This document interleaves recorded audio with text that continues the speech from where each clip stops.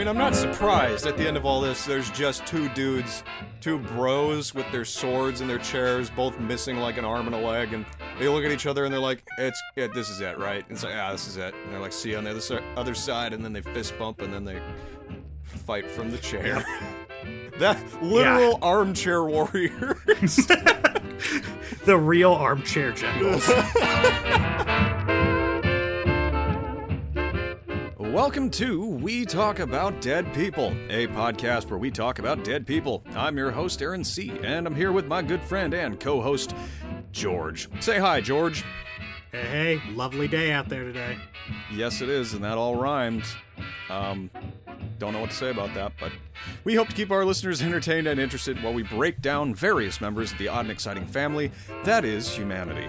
The way this works is that George and I will do our amateurish best to give a basic account of the major events in the life of a now dead person and give a fairly accurate depiction of their individual character, which is harder to do, but we're gonna try anyway. So, George, what's queued up for this week? Today, we will be doing the much-anticipated next installment of our series on dudes who have a European capital city named after them. I'm just kidding.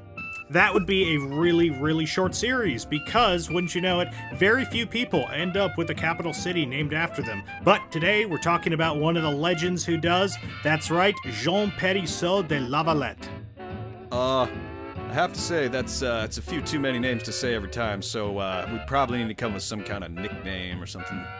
What we should call him for short. Okay, well, there's actually a ton of debate among scholars, and I can hear half our listeners logging off because that sounds boring AF, but bear with me. There's a ton of debate whether he went by Lavalette or de Valette in his actual life. It's pretty clear that he usually signed things as de Valette, but for some reason in history books he's almost always called Lavalette, and that's how he's referred to later on, and that's what I've always heard. So for the purpose of this show, he's going to be Lavalette. I guess revolt against the modern world. So it looks like you're going to be breaking out your whole scholarly persona pretty early today, and I am expecting a wild ride, so shall we head down to the history lab and get started? Right behind you, King.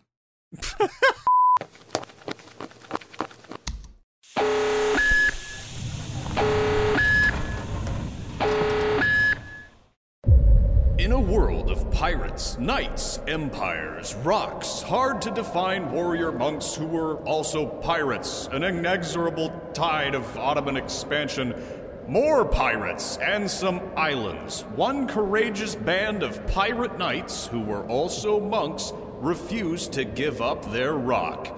Join us today and learn how to get a capital city named after you in just 10 easy steps.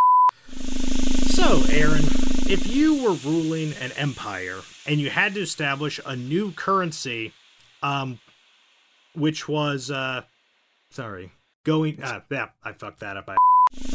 So, Aaron, if you were ruling an empire and you had to establish a new currency, which was not going to be some twisted means of geopolitical coercion tied to the value of decomposed dinosaurs, and also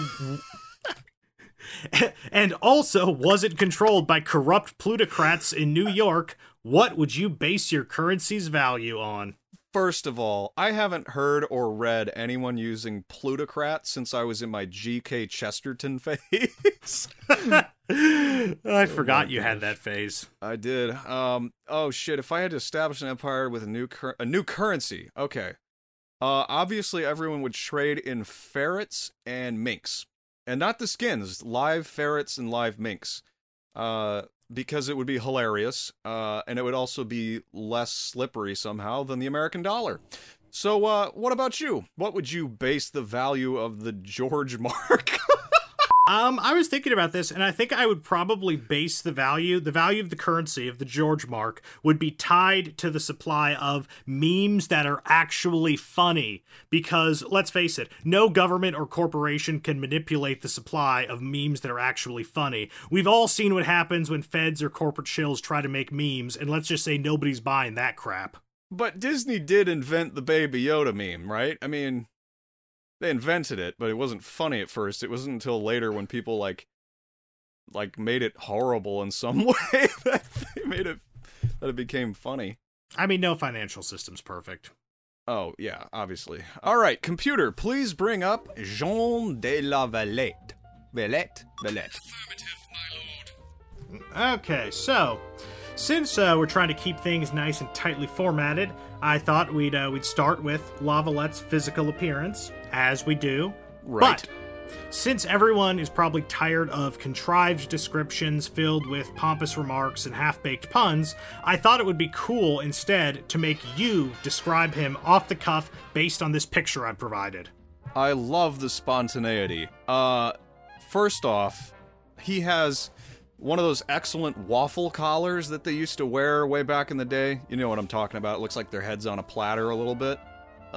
He's got, but that's just his garb. His face, this is one of the most intense looking people I've ever seen, and it's just a profile.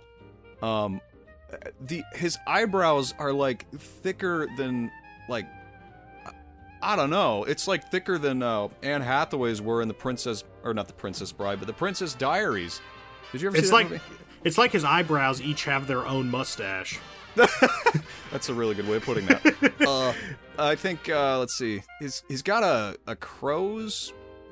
What do you call that? A crow's perch? Widow's Peak? Widow's Peak. Why was it called a crow's peak? I don't know. What the fuck? I'm so out of it today. And I'll tell you why I'm out of it. Is I'm having to listen to George through my computer speaker output, which means I can't monitor myself on my mic. So I don't even feel like I'm on the show right now. I just feel like I'm talking to George, which is...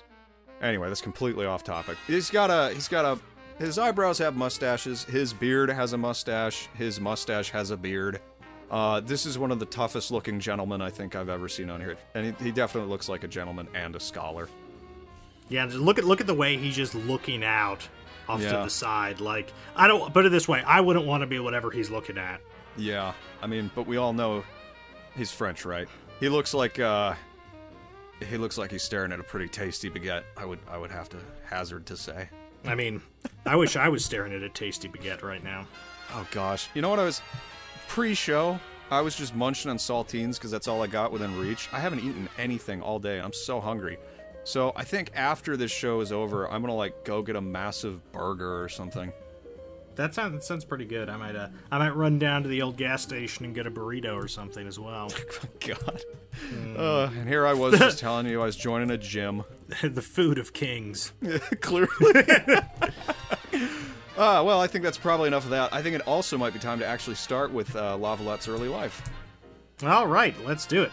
So, unfortunately, this is one of those cases where there's just not a whole lot of information available about someone's early life, because they weren't from a, super famous family, and so they just weren't really worth writing about until they'd already done all the stuff that made them famous in their adult life, and so nobody was really keeping track of their childhood, and so the details we have are pretty frugal, since it's just basically later people working back and being like, well, we can reconstruct these little bits and pieces, but nobody at the time was keeping track because they didn't know what a frickin' baller this guy was going to be.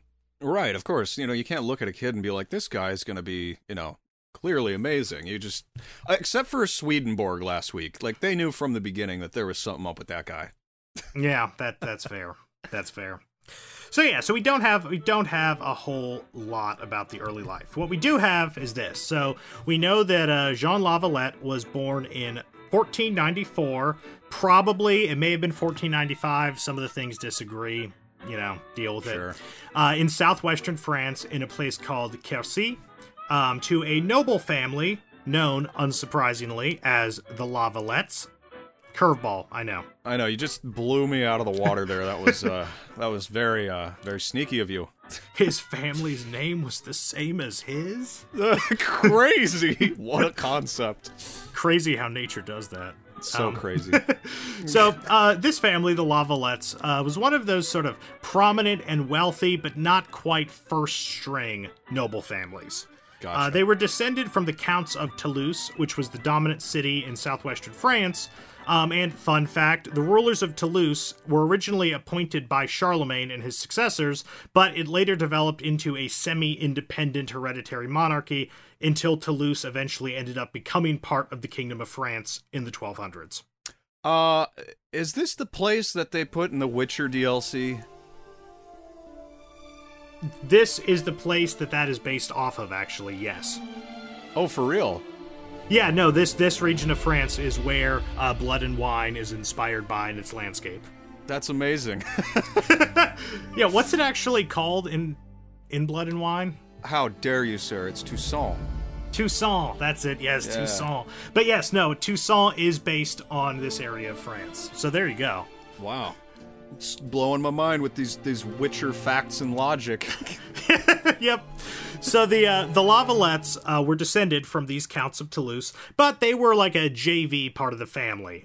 They weren't like the most important part. So while they were definitely elites, they were just sort of, we have local influence and wealth elites, not really I'm a found my own kingdom with blackjack and hookers type of elites. You know what I mean? Oh, yeah, I know exactly what you mean. And I must say, I am relieved we're not dealing with the blackjack and hookers kind of elites, because we've covered that a lot recently. Exactly. Like, every week on this show, blackjack and hookers. Yeah. Anyway, so among our rate, subscribe for blackjack and hookers. Among our Lavalettes' immediate ancestors, there were quite a few knights and crusaders and stuff like that. So, like, they were, they were an important and involved family, but they weren't a super powerful family politically. Both his father and his grandfather had served as knights and fought for the French king, which, seems to set up a pretty clear expectation about what little Jean Lavalette is going to do, right? When your dad is a knight who fights for the French king, your grandpa is, that seemed to set up a path. But will he follow that path? Well, stay tuned to find out. Subscribe to Patreon to hear the answer to this question right now. All right, I'm going to stop plugging. And I'm sorry to say that's about all we have for his early life, because, no one was writing anything down because they didn't know what a baller he was going to be. So that's the early life. I'm sorry it's so frugal. Well, all I gotta say is I'm just glad it's over.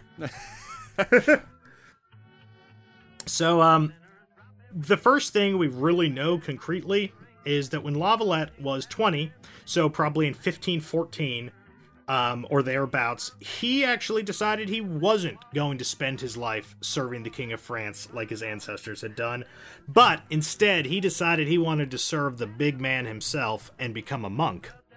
Oh. Huh. It's an interesting decision. Yeah, but this isn't the kind of monk you're thinking of. Lavalette joined the Order of the Knights of the Hospital of St. John of Jerusalem, and that is a military monastic order whose members were knights but also monks, and they fought as knights for the church and for Christendom as a whole rather than being tied to a particular kingdom. But at the same time, they, lived in monasteries and did the whole monk praying thing, but it's just that they were also like Navy SEALs.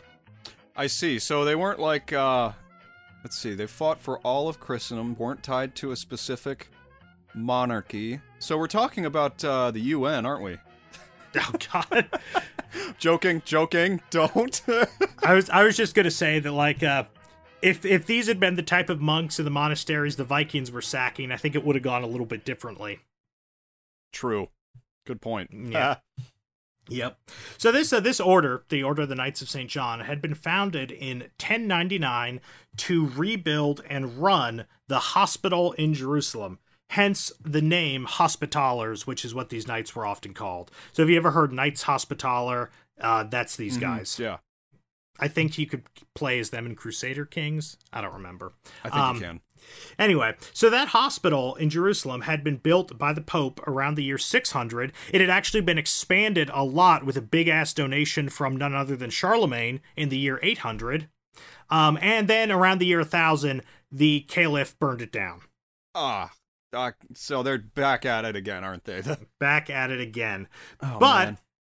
At that time, 1099, Jerusalem had just been taken by the Crusaders, and so pilgrims were once again coming in huge numbers to visit the Holy Land, and, the holy sites were once again open to them, and it was obviously much safer for them to go to Jerusalem when it was a Crusader kingdom instead of when it was part of the Caliphate. So, could you remind me what time period this is? Because you just gave me a lot of dates. This, right now we're talking about the establishment of the order, so this is 1099. Okay, cool. Yeah. And so pilgrims had been continuously going, but as things got pretty unfriendly between the West and the Caliphate, pilgrims started, like being killed and stuff, and it just wasn't safe. But now that Jerusalem is in Christian hands, there's just massive floods of pilgrims coming in. Right. That's to be expected. And when you have a massive flow of pilgrims, you're gonna have perpetually massive numbers of people who need help of some kind. People who are traveling get lost, or they get injured, or they catch some sort of disease. And when you're all the way across the Mediterranean in the Holy Land, surrounded mostly by people who don't speak the same languages as you, and you may very well have spent all your money on traveling there and don't have money to, pay for medical care or things, that can be a really bad situation to be in, as you can imagine. Oh, I've been there. The last time I was going to Jerusalem, I just wanted to find a 7-Eleven and, buy a Hot Pocket and cook it up. But, there was nothing for me because the Caliphate had burned all the 7-Elevens down. And disgusting. So anyway, that's why a hospital had been established in the first place, as a center to help and take care of pilgrims coming in from all over the world.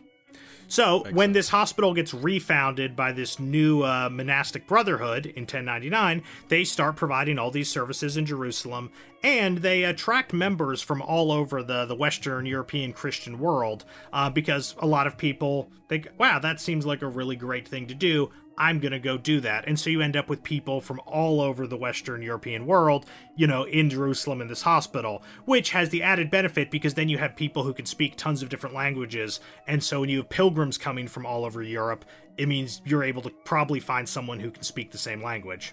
Convenient. It is.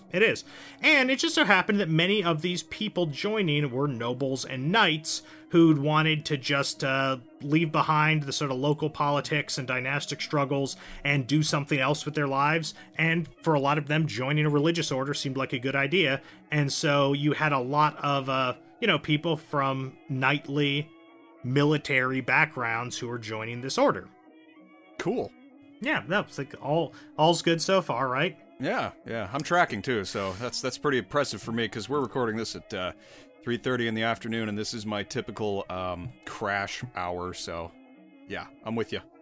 I'll try to keep it lively. Yeah, I mean, the only way you're going to be able to do that is to make sound effects with your mouth, like I'm a child and can't understand what's going on. And that's just going to mess with the audio quality, and so. Well, if you fall asleep, you fall asleep. So anyway, even though Jerusalem and its immediate area were pretty safe now that it had been taken and made into this Crusader kingdom, there were many other pilgrimage sites, associated with events in the Bible and such that were further afield around the Holy Land and were sometimes very dangerous to get to, what with bandits and Saracen raids and whatnot. And so often pilgrims who left Jerusalem to try to go reach these other pilgrimage sites ended up getting robbed at best and taken into slavery or murdered at worst. Jesus. Wow. Well, I mean, so what did they want to see out there, out of curiosity? Oh, things associated with different parts of the Bible. So, places from Jesus's life or places where stuff from the Old Testament happened. Oh, okay. Interesting. Yep. So anyway, this group, the Brothers of the Hospital of St. John, they were working hard to serve the needs of pilgrims within Jerusalem, and they were probably pretty pissed when people they healed and helped then got sold into slavery the next week. I'd be pretty upset. Yeah. Yeah. And, as it happened, this particular group of monks had a lot of knights and nobles and people who were no strangers to violence or war before joining the order, so they started organizing armed escorts to protect pilgrims on the road. Well, that makes perfect sense. Yeah, so if you want to, go to Mount Sinai or something, you can go on sort of this guided tour group with armed monks to protect you from slavers. Can you do that today? Because, just curious. I mean, I'm sure you can negotiate with someone for armed protection.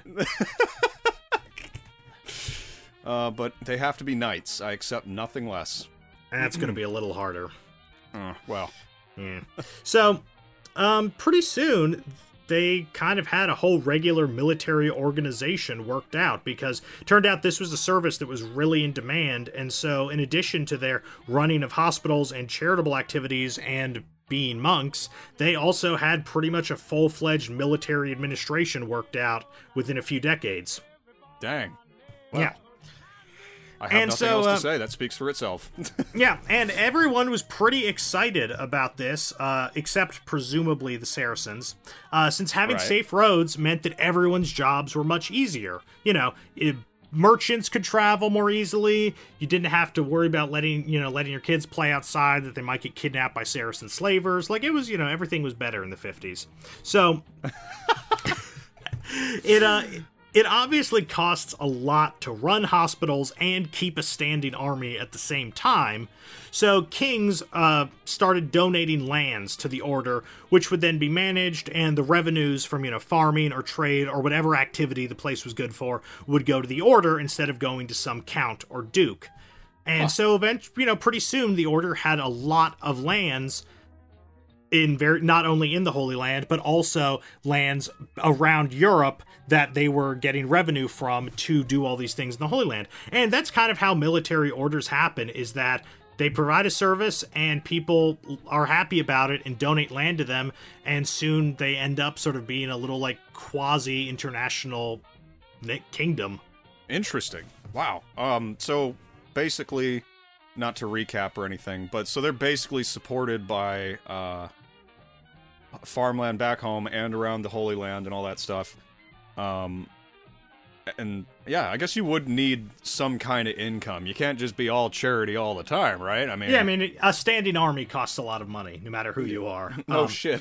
And, like, sometimes they'd, someone would give them the rights to control a trade port, and then they would get to, keep the tariffs and stuff instead of them going to, the king or whatever. So, like, there are all sorts of different privileges that, rulers will grant to somebody as a, a way of allowing them to get revenue. Yeah. Interesting. Cool. Okay. Yeah. So no, it's a pretty decent system, all things considered. Like, it's not too bad. It's not too... It was the Dark Ages there, George. True. Oh, wait, are we still... Doesn't the Dark Ages supposed to end, like, around 1200 or something? I have no idea. I don't know. Anyway, all that was important background, but now we've got to do some fast-forwarding. Basically, 2 centuries later, as the Crusader states are slowly being gobbled up by the rising tide of a resurgent caliphate, the Hospitallers are in need of a new home, since the fall of Jerusalem in 1291 meant that they no longer had a headquarters for what was by then a pretty substantial international organization. Because, they're in Jerusalem, and then boom, Jerusalem falls, and you've still, like, got stuff all over Europe, and you've still got, all these people in your organization, but you don't have a headquarters anymore. So that's a bad situation to be in. Right. Well, I was going to make a joke here about how now it's time for them to go underground like the Templars and secretly control the whole world. There's conspiracy theories about that, isn't there? Like the Templars or some shit. Yeah, because it's actually around this time, the beginning of the 1300s, that the Templars get disbanded, and a lot of their property is actually given to the Hospitallers because they did similar things, and so a lot of the property that had belonged to that order gets signed over to the Hospitallers when the Templars are disbanded. There's a connection. Can I ask real quick if you know why they were disbanded? Not that it's relevant at all. I'm just interested. It's a very, very complicated story. So there's, like, issues with the French king being jealous of the amount of power they had. The French king also owing them a lot of money, which he didn't want to pay back. Them kind of getting very... Like, they, much more than the Hospitallers, they got really into sort of the secret society type stuff, it seems like. Like, they had a lot more, like, special insider stuff, which is cool, and I'm all about inside rituals and whatnot. But it also means the people on the outside are going to be more suspicious of you. Right, that's true. When you kind of have a more developed, like, specific practices and whatnot. Anyway, that's really complicated. I just wanted to talk about National Treasure, that's all. So anyway, the Hospitallers, the Knights of St. John, initially have to move to Cyprus. That's the first place that takes them in.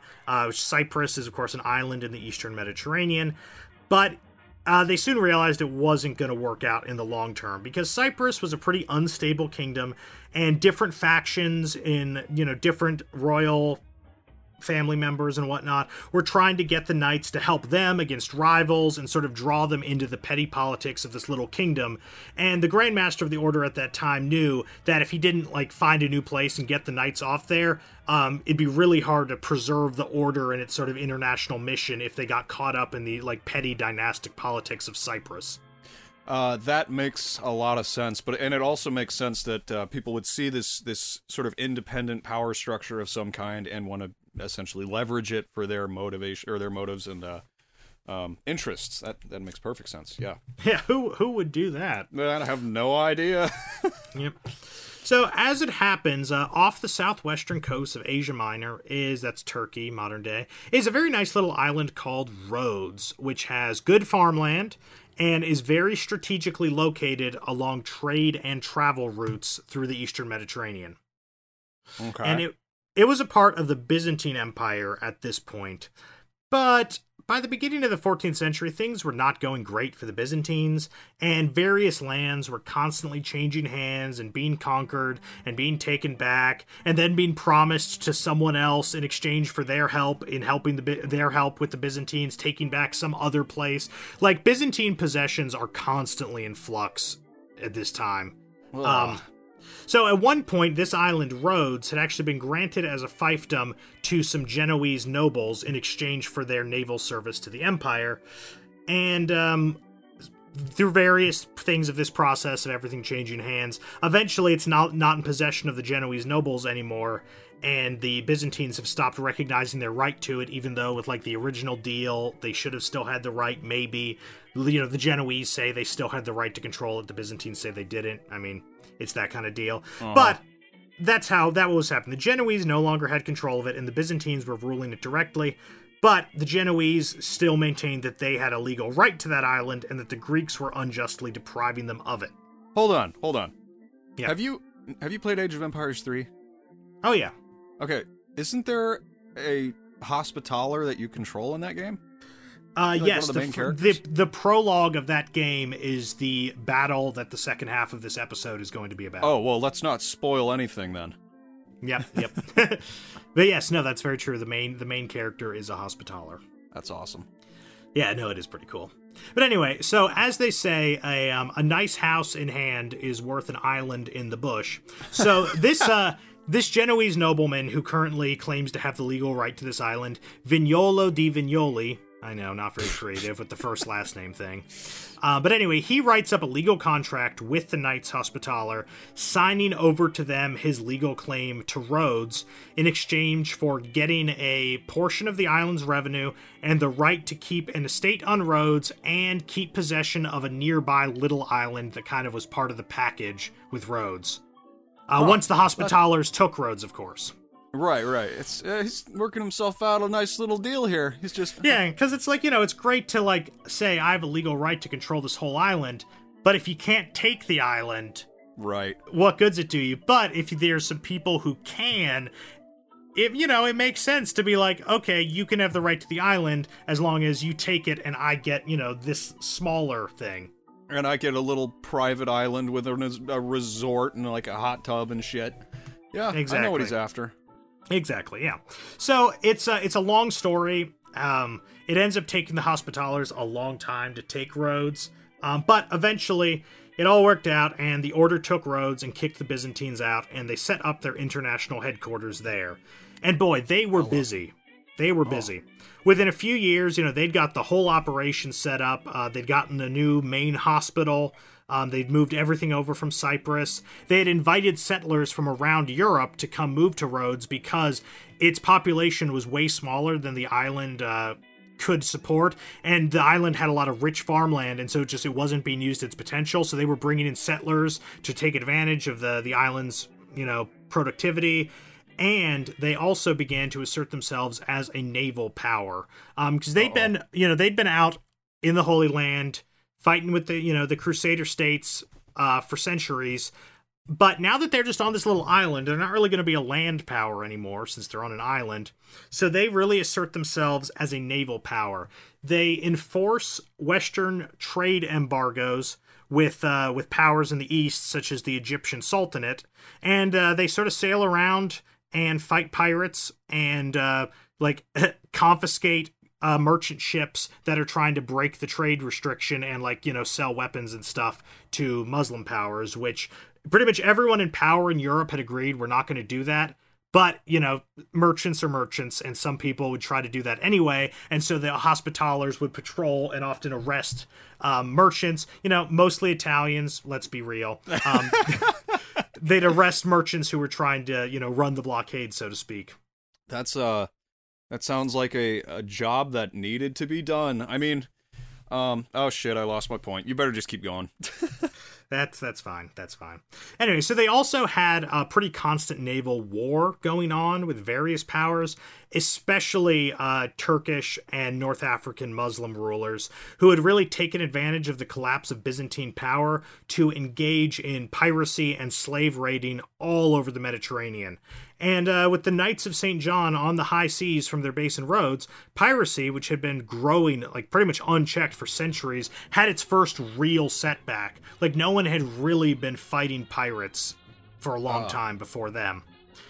And the warrior monks, the warrior monks held this line on Rhodes for centuries, fighting pirates, assisting crusading armies when they could, and generally just being an obstacle to Turkish expansions.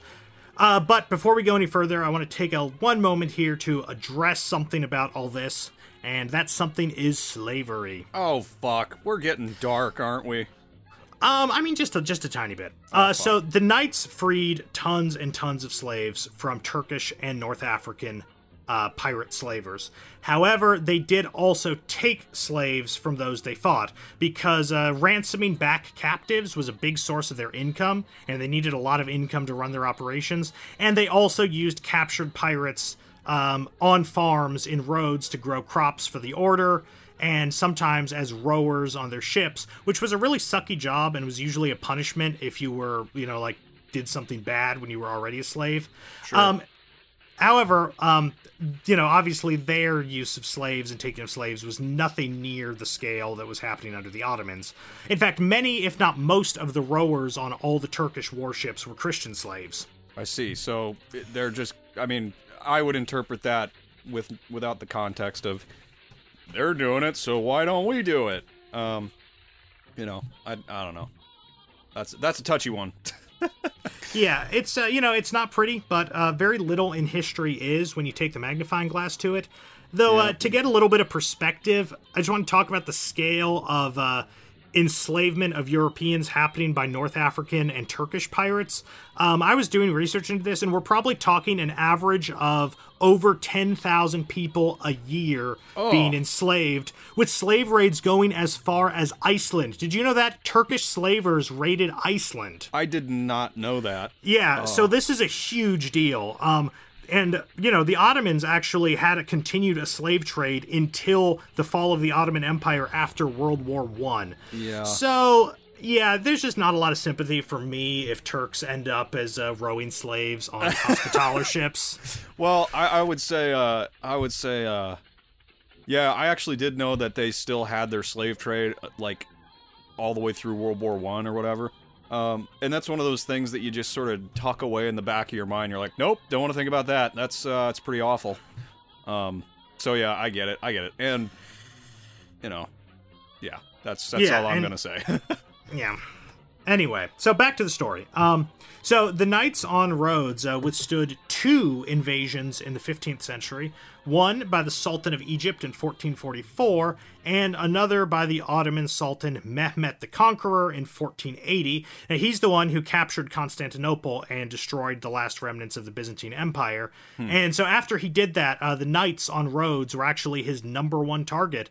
But even though he did an invasion, he did not succeed in taking this island, which was merely 11 miles from the mainland of his mighty empire. Rhodes is 11 miles off the coast of Turkey. Holy shit, and he couldn't get it, huh?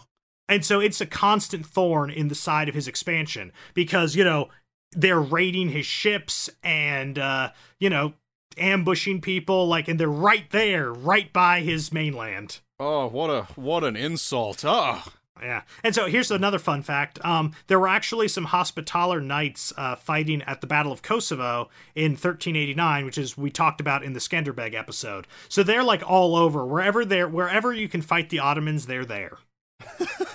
Well, they know what they're about. Okay, so that finally takes us back to the man of the hour, Jean de La Valette, who had just joined the order in 1514 and left France. And as it actually turns out, Jean, that descendant of generations of French knights, would never again see his family home or even any of France itself. He never returned to France after leaving for the first time. Wow. Hella. And this was in 1514, you said? That's right. Okay, so this either does not bode well or bodes very well indeed. We will see. So the way that the Knights of St. John were organized internally was that they were divided into what are called langues, which is it's the French word for tongue, so it means language. And each different European region from which knights came had a lang. So there was one for Italy, one for the Holy Roman Empire, one for England, etc. France actually had multiple langues, since the different regions of France had retained very strong regional identity and language, and there were also just a lot of knights, and so they sort of had multiple provinces. And our La Valette here was part of the Lang of Provence, which is in southern France. Cool. So just a few years after joining, La Valette was with the Grand Master of the Order on Rhodes in 1522 to face the biggest invasion yet. Because remember, they've been trying to take Rhodes, the Ottomans have, for centuries. Mm-hmm. Well, in 1522, Sultan Suleiman the Magnificent landed almost 200,000 men on Rhodes to face approximately 600 knights and about 6,000 auxiliary troops. Holy shit, 200,000? Between 1 and 200,000, everyone's sort of numbers are different, but between 1 and 200,000. That's insane. Yeah, that's a lot. Yeah. That's a lot. Jesus. So the Grand Master of the Order, Philippe Villiers, he commanded the defense, and the knights held out for 6 months of daily attacks and near constant shelling by Ottoman cannons, before finally agreeing to surrender in exchange for the safe conduct out of the island for the surviving knights, and he also negotiated that any of the civilians who lived on the island would also be free to leave if they would rather leave than accept Turkish rule. So, he worked out quite a good deal, which just shows how fiercely the defenders had held out, that he's able to negotiate terms like that. Yeah, I'm also wondering about the guy who gave the island to the Hospitallers. He'll be dead at this point, right? Yeah, that was, 250 years before. Yeah, well, I was going to say he'd be pretty disappointed to lose his little resort to the Ottomans. Yeah. So, of the approximately, 7,000-ish defenders, more than 5,000 were dead. On the other side, the Turks had lost somewhere between 60 and 100,000 troops. Holy fuck. So if the low estimates are on the actual number of them are correct, then he lost his entire army. Yeah, so it's a lot. It was a very costly. It was a 6-month siege. Jesus Christ! Wow. So after several years of sort of uncertainty, because they had lost their headquarters in Jerusalem, which is why they ended up on Rhodes, and now they've lost their headquarters there, and so the order doesn't really have a place anymore. The Pope was able to broker an agreement with the King of Spain in 1530. That the King of Spain would give the island of Malta, right in the central Mediterranean, to the order as their new headquarters in exchange for the symbolic annual rent of 1 falcon, which this is, one Maltese falcon. That's why Maltese falcon becomes a phrase, and you have that Humphrey Bogart movie with the statue of a falcon. Yeah, this is why Maltese falcon sort of became a thing people would recognize because of this contract. Okay, wait, so what's this about exchanging the rent of a falcon? Did he have a little apartment or what? No, the rent wasn't tallied up in in dollars or Tootsie Rolls like we would do it. It was it was tallied up in birds, and it was one bird. Like a year? Yes, every year they had to send him one bird. It was as I said, it was a symbolic thing because the King of Spain wasn't like 100% coming out and saying, I'm giving you the island, because he, was still going to technically remain part of his empire, but he wasn't going to actually charge them for its use. So it was a symbolic rent that every year they had to send him a bird, and that was the rent they paid for the island. What did he do with these birds? I'm sure I don't know. Oh my God. I don't know. That's hilarious. That is way funnier than it was at face value. So there you go. That's why Maltese falcons are important. That's okay. That's good to know. Extremely important detail there. Clearly. Anyway, as soon as the Order had gotten its new base up and running on Malta, it was back to fighting pirates and helping European efforts against the Turks, and just generally sort of being up to its old tricks, like you do. In addition to Malta, the grant had also included a couple other sort of scattered Mediterranean bases, including Tripoli in Libya, which had been a very important stronghold of the Barbary pirates, that is the North African Muslim pirates, before the Spanish took it from them. And the grant included the knights were supposed to take care of this place as well. Pirates of Tripoli just doesn't have the same ring as Pirates of the Caribbean, I must say. Well, I mean, it was one of America's first wars was against Barbary pirates. What? Yeah, it's like that was one of America's, might even have been America's first foreign war was against the Barbary pirates. For real? I think Thomas Jefferson was president, yeah. Like, haven't you ever heard the U.S. Marine Corps hymn? To the shores of Tripoli? That's this. Oh, shit, really? I didn't know that. Huh. Yeah, no, because they were still being pirates at that point, and they were preying on American ships, and they had like 700 Americans in slavery, and so Thomas Jefferson actually invaded North Africa. Shit you just don't think about. Yeah. Anyway, that's off topic. That's fine. So Tripoli in Libya is where La Valette ends up as the governor of that little stronghold, and he spends a few years there, trying to keep order. Of course, they're surrounded by hostile territory on all sides because they've just got like sort of these little coastal enclaves.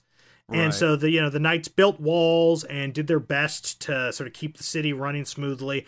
And also La Valette tried to instill military discipline in the garrison since, they're constantly at risk of pirate attack. And, you've got to have good defenders to maintain order.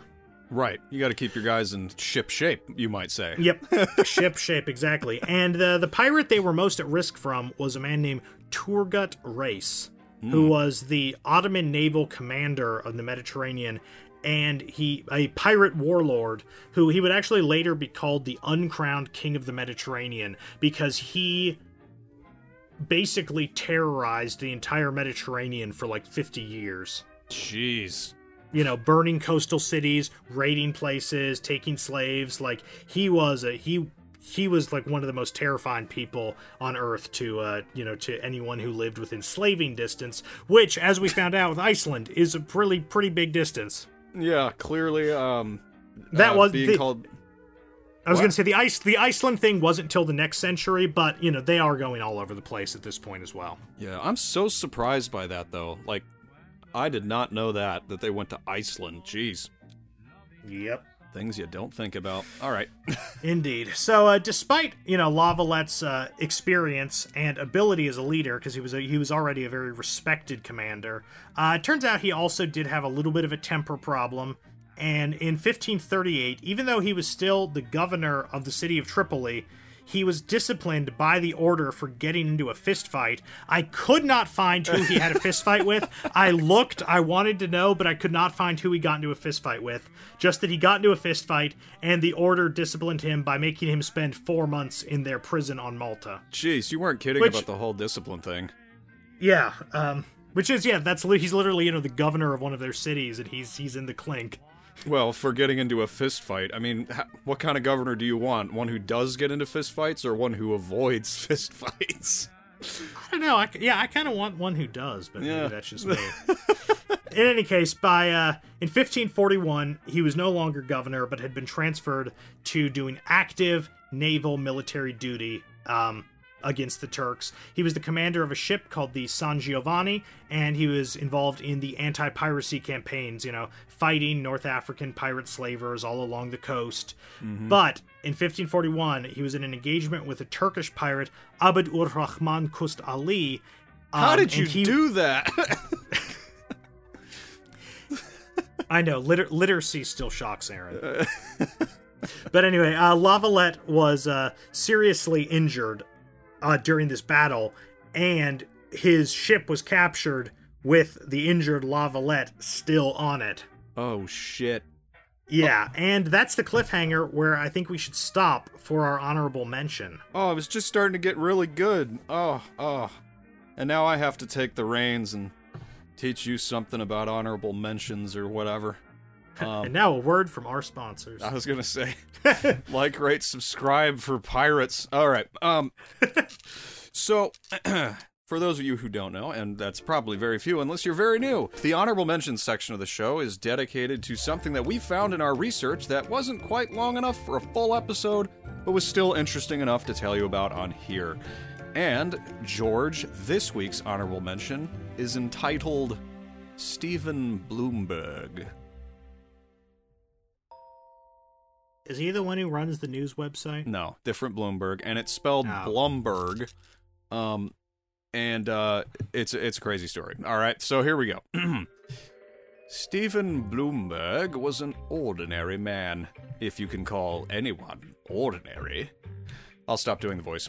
We know little about him, at least from what I could find online, because he's not really that big of a deal, but he's kind of a big deal in his own way.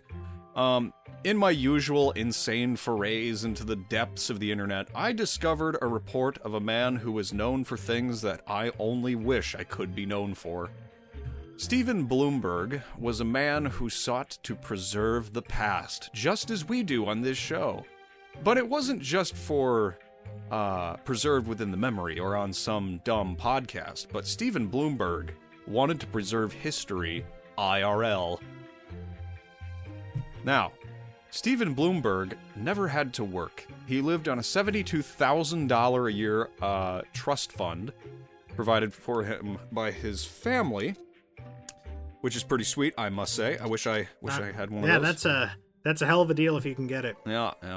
But it might have been better for him to have to get a job because he wasn't so busy, he started to do some things. He lived in this beautiful town of Minnesota known as St. Paul, and he was born in the year 1948. And in this town, St. Paul, Stephen began to notice something from a young age. And one of the thing he noticed was that all the old houses were just gorgeous. They were beautiful, they were constructed in a winding, ornate Victorian fashion. And all the new buildings that were going up around him were just plain boring boxes. And Stephen began to notice some other things as well. This is a real person, by the way. I know this sounds like I'm making this up, but Stephen began to notice a few other things as well. Specifically that the boxes were being built up really fast, but the old Victorian homes were starting to wear down. And many of them were eventually destroyed so that more boxes could be built. So, I mean, he's literally right. I know. I know. That's why I think he's kind of a legend. But anyway, so Stephen had a plan to combat this. One day as he was walking along home, he realized that nobody was living in these run-down Victorian homes. He could just take them, or pieces of them. Specifically doorknobs. He stole the doorknobs and some windows from a ton of these houses. True story. This was like... Okay, well, I mean, props to him. Stealing windows is hard. Oh, yeah, and they were like fancy stained glass ones, and he never broke them. He was very careful with this stuff that he was interested in preserving. But speaking of things that Stephen was interested in preserving, there's another very large thing. From a very young age, Stephen was what's called a bibliophile. And all that means is that he just really, really, and I mean really, loved books. I mean, don't we all? Yeah, I know you do, but like a bibliophile is not like a enthusiast. He's like a bibliophile, someone who's got to have the fucking books right now, and all of them all at once. But this was all tied up with the fact, so he really liked books, he really liked old stuff, like Victorian doorknobs. So one day, while he was perusing the architecture of his hometown and watching it turn into shoeboxes, he found himself wandering into the library at the University of Minnesota. And it was like Disneyland for this man. Everywhere, all over, books, books, books, and rare ones, too. Rare, old books that you can request. My favorite kind. I know. I think I've asked you this, but what's the oldest book you've ever handled?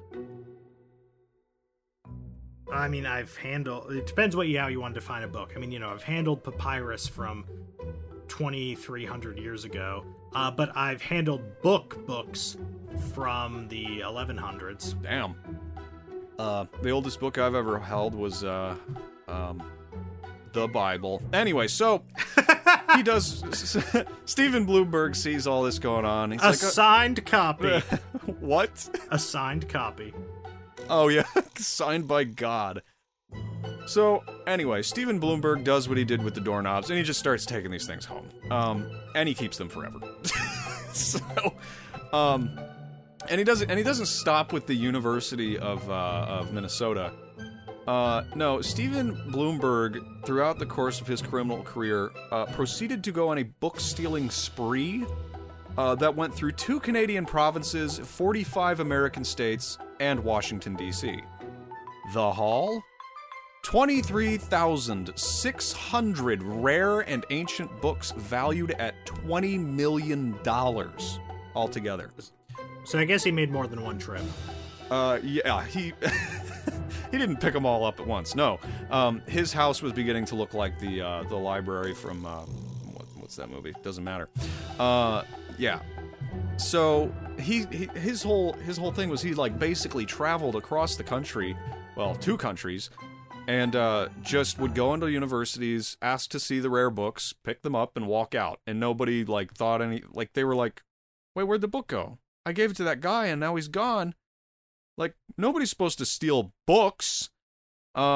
So he only got caught in the end of this because his friend turned him in for 30 pieces of silver provided by the FBI. Disgusting. I know. His friend was also a criminal, but they were like, hey, like, do you know the guy who's stealing all these books? And he's like, yes, I do. And they're like, here's 30 pieces of silver, Judas. So Steven Blumberg was indeed arrested, and when he was interviewed, he reported to them that he was stealing these books because he was worried about 2 things. One, he was worried about what happened to the architecture in his town, and he was saying that was going to happen to books, and eventually, like, the old books were going to be lost and mishandled, and the other situation was like a Fahrenheit 411 situation where the government burned or withheld these books from the public on purpose. So his mission was allegedly to protect the knowledge of the ancients from eventual destruction, just as he had protected the Victorian doorknobs from their eventual demise. So, he claimed he never had any plans to sell these books, or even the doorknobs for that matter.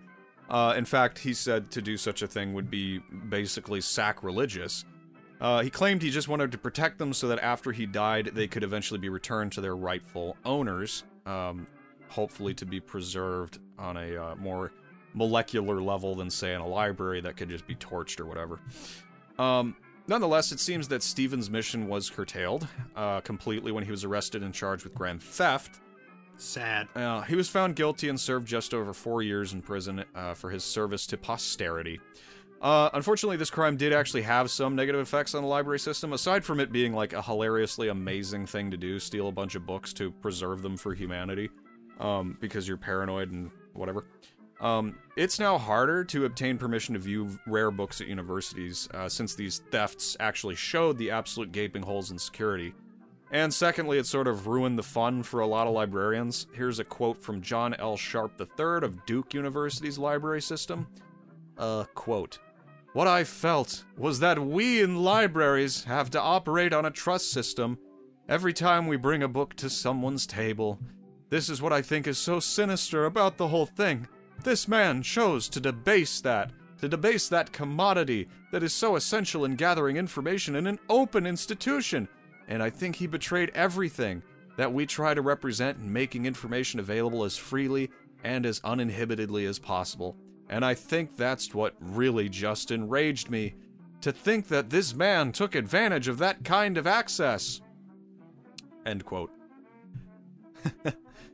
Whose side are you on, George? Well, I mean, everyone probably has a point. Right now, about 8 feet behind me is a bookshelf, which is filled entirely with books that were going to be incinerated by the university library they were held in before somebody took them and gave them to me. So, you know, it's not impossible. Right. What he's saying. Like, there's, you know, as I said, you know, I can see everyone's point here. Yeah, well, you know, I'm joking around and saying stuff like, well, he did the thing that nobody wanted to do and stole the books to protect them from, you know, evil people or, you know, eventual complete decay or whatever, I don't know. It is an extreme measure, that's for sure, to just go and steal them. And, of course, he did this because he was a bibliophile and a criminal. But I get it, you know, I think I understand it because it's exactly like you said. People just go, oh, it's old, we can't use it anymore, and then just throw it away. Thankfully, these days, we have digital archives of a lot of books online, from universities all over the world. I peruse them every now and then when when I want to find a really, really weird and out there story. So perhaps Stephen Bloomberg was a bit too hasty in the actions that he thought would save the past, or perhaps he was just ahead of his time. Either way, he was diagnosed 12 separate times with schizophrenia, paranoia, and with generally being delusional. But the best thing he got out of the whole deal was a nickname. He was named the Book Bandit. That's pretty good. Yeah. Yeah, I just really like books and wanted to preserve them just as he preserved the Victorian doorknobs. Nice. Well, I learned something today because I'd never heard about him. Yeah, I hadn't heard of him either, and I just saw the two words Book Bandit, and I'm like, yup, clicking on that. Nice. Yeah. Well, thank you, Aaron. You're welcome. I don't even think he's dead yet, so he might be listening to this right now. And if you're listening, Stephen, we salute you, sir. No, we should write letters to him. Oh God, no! If he starts getting fan mail. Hi, I run a stupid podcast, and we talked about your book banditry. He'd probably just steal the letter. It's the perfect crime. All right, so now that we've finished up with that ridiculous story, I think it's time to get back to La Valette. Yes, indeed. So, when we left La Valette, he was injured and captured by Muslim pirates off the coast of North Africa. Well, those pirates, like, as we said, most at that time, were subject to the Ottoman admiral and basically pirate king, Turgut Reis. So, La Valette ends up as a slave, working as a rower on one of Turgut's warships. So he's on the benches as a galley slave, which is considered the worst type of slave you can be. Wow, even surviving, like, I don't know. Yeah, no, very high mortality rate. So he survived his injuries and then is a galley slave. And he spends over a year as a slave in an Ottoman galley. Well, that's a tough year, I'll tell you what. Ugh. Yeah, and as I said, a lot of people died as galley slaves. Very high mortality rate, but not La Valette. Instead of dying, our boy learned fluent Arabic and Turkish from his captors and fellow slaves, in addition to the languages he already knew, which were French, Italian, Spanish, Greek, and Latin. Holy shit. So now he's got fluent Arabic and Turkish as well. So this is a pretty smart dude. I would say so. Yeah. Finally, after, as I said, over a year, he was released as part of a prisoner exchange with the Order. They released some captured pirates, and in exchange, some Christian slaves were released. Gotcha. They did that a lot. Yeah. As you can imagine, being a galley slave did not really give La Valette any new warm feelings towards the Ottomans or their Barbary pirate vassals. I should think not. Yep. And so for the next several years, La Valette was back at it on the high seas, fighting pirates, raiding Ottoman shipping, rescuing Christian captives, the whole deal. And he was getting pretty famous for his abilities as a naval commander. Good for him. He's back on track. He's back. Yeah, I mean, I guess a year spent in the galleys is gonna give you some time to get stuff sorted out. I bet he missed that prison on Malta a little bit. Probably, yeah. So, his reputation grew so much that in 1554, he was selected as Captain General of the Order's warships. So he was going to be the naval commander of all the Knights of St. John's ships, not just the captain of one ship. Wow, cool. And this was a really big deal for him as a Knight of the Lang of Provence to do that, because throughout most of the Order's history, the position of Grand Admiral was usually held by a Knight of the Italian Lang, since, that's the place that sticks out into the Mediterranean, where all the ships are. And the contract with the King of Spain, the Maltese Falcon one, had actually stipulated that preference should be given for having an Italian knight be in charge of the ships. It didn't say you had to have it, but the contract says preference should be given to having an Italian. I don't really know why the King of Spain cared. I didn't look into that. That's very interesting, but here's my theory about all of this. The fact that La Valette was selected and he's not an Italian. I'm thinking he might have slipped that Maltese Falcon a little mouse or something and said, hey, whisper in the king's ear while he's hanging out with you. You can tell the other Falcons to say the same. Just tell him I want to be commander now. So the Falcon must have spoken one of those languages. Interesting. Yep, absolutely. Anyway, it's pretty significant, and it really attests to La Valette's reputation that he's the one who's selected for this post. Right. That's the takeaway. Sure. So under La Valette as admiral, the Order continued to be a real pain in the ass for the Sultan, and they were non-stop working to counter Ottoman expansion, right. doing their thing. And the Sultan was really not thrilled with this, especially since, if you think about it, it had only been a few decades since the Knights had been ejected from Rhodes at, the cost of like 50,000 troops lost. Yeah. And, he thought, okay, they'll bugger off to the other side of the Mediterranean. I won't have to worry about them for a while because they'll need, a long time to rebuild. But just a couple decades later, and, they're back at it again. Yep. Can't stop them. Yep. Can't stop, won't stop. I was going to say, can't stop I don't know. Never mind. Can't stop the hosp. That's not funny. All right, carry on. In 1557, the Grand Master of the Order, Claude de la Sanglé, died. And the mood was pretty tense with the Knights of Malta, which is what they're sometimes called once they move to Malta. So Knights of Malta, Knights of St. John, Knights Hospitaller, all the same thing. Anyway, everyone was pretty sure that Rhodes 2.0 was going to happen soon because it was no secret how much they were pissing off the Sultan. Yeah. So in order to give themselves the best chance when they had to square off with the Sultan, they elected the most capable military commander in the Order. You got it, Jean Parisot de la Valette, as the Grand Master of the Order. In fact, the election was actually unanimous. He was unanimously elected as 49th Grand Master of the Order of the Knights of St. John. That makes sense because, their primary enemy is going to be coming from the sea, so you want a guy who's thinking in terms of ocean and pirates and, fuck those Ottomans, Yep. See, and that's one reason I really wanted to find out who he got into a fistfight with, because if it was like a fellow knight, that would mean that, that guy probably voted for him anyway. That would be amazing. But I could not find if it was a knight or someone else, so. Oh, man. I don't know. Well, yeah, that was a real letdown. He would have earned his respect, I guess. Yep.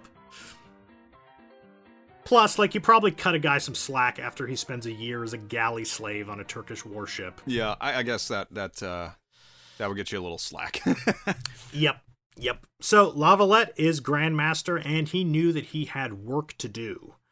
He did his best to shore up alliances with European kingdoms, especially Habsburg Spain, which was really one of the only naval powers that had any chance against the Ottoman Empire, and of course were technically the owners of Malta, even if they, had an understanding that they were never going to ask for it back. So in 1560, actually, a Christian alliance of Spain, Genoa, Naples, Venice, and the Order faced off against Turgut Reis and the Ottoman Navy off the coast of Tunisia. Hang on that list of allies in there, you forgot to list the Falcon. And a boat of falcons. Yes! So, unfortunately, the divided command of the Christian fleet, because you've got all these different nations and they had not agreed on like a command structure, meant that different parts were pursuing different objectives and there wasn't really a cohesive battle plan. So, with terrifying efficiency, Turgut Reis's pirate fleet overwhelmed the Christians, and they sunk over half the fleet in just a matter of a few hours. Shit, that didn't go so hot. And yeah, more probably would have been sunk if it hadn't been for La Valette, because he really effectively used the Order's warships in a sort of a rescue operation to cover the retreat of other galleys and to rescue Christian ships that had been cut off and were being pursued by the Turks. So like it probably would have been even more disastrous if it hadn't been for his capable commanding. Well, you know what I think? I don't think it was Turgut Reis at all. I think these Christians just didn't keep their eyes on Jesus, so they sank. Ha! That's a Bible joke, everybody. You get it? Did I say that well enough? Is this some sort of joke I'm not Protestant enough to understand? No, there's the scene with the disciple who looks at Jesus and he steps out onto the water, and when he looks away, he starts to sink. So if the Christian ships were sinking, they took their eyes off of Jesus. Never mind, I'm not funny today. I don't remember Peter starting to sink. Wasn't that Peter? Yeah. Was it? I don't remember him starting to sink. Anyway, I don't know. Yeah, he looks away. He's like amazed. I'm walking on water, so he looks down at his feet and he starts to sink. And when he looks back up, he can walk on water again. That's a very obscure joke, I guess. I forgot that part of the story. Read your Bible, papist scum. Never. Anyway, so La Valette's heroism notwithstanding, with the Spanish fleet broken and Ottoman control of Tunisia secured since the invasion had completely failed, there was now nothing standing between the Sultan and the desolate, rocky little island of Malta. And La Valette knew it. And, he knew that there was going to be a reckoning. And so, in addition to his military activities, he was also working really hard to get the internal affairs of the order sorted out so that he could, effectively use the potential of the organization. Gotcha. Because, over the past century, parts of the order around Europe had gotten increasingly independent-minded, and in some places they'd kind of begun operating pretty much outside the authority of the Grand Master, just kind of like, yeah, we're kind of our own thing, we're technically still part of the order, but, we don't really talk to everyone else outside our, one, chapter house. Yeah. And yeah, a few decades before, at the Siege of Rhodes, when, Philip Villiers had led the knights, many parts of the order in Europe had actually ignored his request for more troops for the defense. And that's one reason that he, didn't have that many knights, is because whole parts of the order were kind of out of touch with each other. And La Valette knew that this was not going to fly. He needed, as much strength as he could get. So he wrangled to get all the parts of the order working together again, and had a lot of success, actually. He quickly brought the chapters in Germany and Venice back into the constant communication and working with the main organization. And he also took in, at Malta, a lot of knights from parts of the order whose nations had become Protestant. Because that's kind of a weird... What? I was going to say, that kind of puts you in a weird position, Me? No, if you're a knight if you're a monastic knight in a nation that becomes Protestant. Oh yeah, that is an awkward position. I was going to say something, let's see, what was this? Oh yeah, so it takes, I don't know, it's certainly a testament to his negotiation powers, basically, to get all these people back together. But I just wanted to point out, I think this is pretty much what a common enemy will do for a separated order like this. If they say, guys, we need you back because the Sultan is going to come, and we're basically the thing that pisses him off the most, so if you want us, to basically lose and die, he's going to turn to you next. Right? Does that make sense? Yeah, it makes sense, but I don't think that's quite accurate, because, if you're, running whatever the Order's doing in Germany, you're not in any immediate danger. If Malta gets destroyed, you can just kind of keep doing your thing in Germany. I think it's really a testament to La Valette's leadership that he's able to bring these parts of the order that aren't immediately threatened together. All right. Fair enough. I was just speculating anyway. Anyway, so back to the Protestantism thing. Oh God. So yeah, because the Knights are all over Europe, including like England. Oh, okay. Which had the English Reformation has happened, in this past generation from this time. Right. So it puts military monastic orders in a tricky position. Usually what happens is that the structure of the order in a country or a region just ends up becoming basically a Protestant noble's fiefdom, because, some people in the order are willing to become Protestant, and so one of them ends up just becoming the count of such and such, and the order's sort of holdings and administration become his, noble dynasty. And those knights who were willing to become Protestant would pretty much just keep on in the same place, just now as secular nobles instead of warrior monks. Meanwhile, those who would be like, hell no, I'm not doing that, I'm not joining this whole new Protestant dynasty, they would usually have to leave and find refuge with their fellow knights elsewhere in parts of Europe that were still Catholic. Gotcha. Oh, man. Okay. Yeah, so like in Germany, you had places where like parts of the order would break off and just become like a Protestant, little fiefdom. Huh. Okay. Yep. Yeah. Yep. Yeah, so it's tricky. So he takes in a lot of knights from around Europe who'd had to leave their their original place with the order because they'd switched over to Protestantism. I see. Yep. So this is you're kind of adding more evidence that he was really good at negotiation. Yes. Yeah, he was a very. I was going to say very skilled leader. God, we're talking over each other. I was going to say he's navigating very difficult waters, you might say. That was good. Yeah. I wasn't even trying to be funny, but that was the best pun you've said all day. I know, I'm completely out of it. But I'm starting to bounce back. So yeah, I mean, if you understand, and you should, if you're a new listener or something like that, you might want to go back and check out some of our episodes that do take place during the Protestant Reformation, when all of this complicated shit is going down, because it was just an absolute wrench through the window that was any kind of Christendom and unity in Western Europe and elsewhere. So yeah, like the fact that he was able to navigate this whole thing is pretty impressive when you really think about it. So yeah, no, absolutely. Yeah. And so in addition to all this, La Valette also spent huge amounts of his own family wealth for the defense of Malta, and he outfitted 2 warships with his family's money, which these warships, between the rowers, the crew, and the Marines on them, probably had about 500 people on each ship. And so he's paying for 2 of these out of his own family's money. Wow, he really wants to protect them Falcons, and I can't say I blame him. And he made it very clear as well that he expected knights who came from wealthy families to do the same. Yeah, well, that makes sense. Hey guys, look what I'm doing. I'm spending all my money to defend Malta. You should do the same. Yep. Lead by example.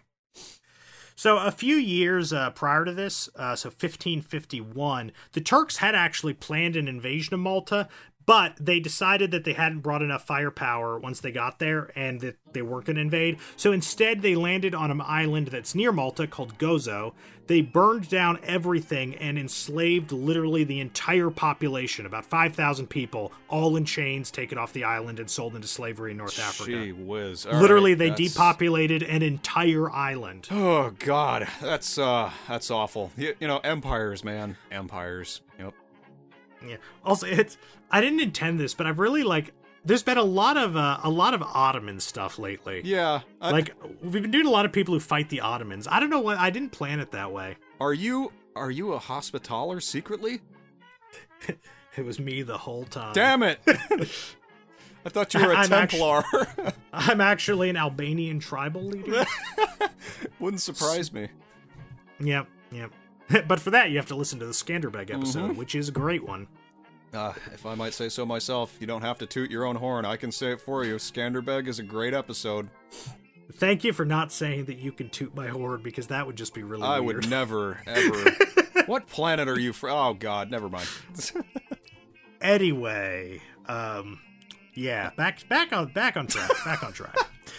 So after this had happened, after the neighboring island had literally been entirely depopulated, the knights had built 2 new fortresses on Malta, Fort St. Michael and Fort St. Elmo, and they had reinforced the original fortress, which was called Fort St. Angelo, and they'd also extended the fortifications of Medina, which was Malta's ancient capital city, which was inland. It's near it's not on the coast of Malta. It's in the center, near the center. These are good moves.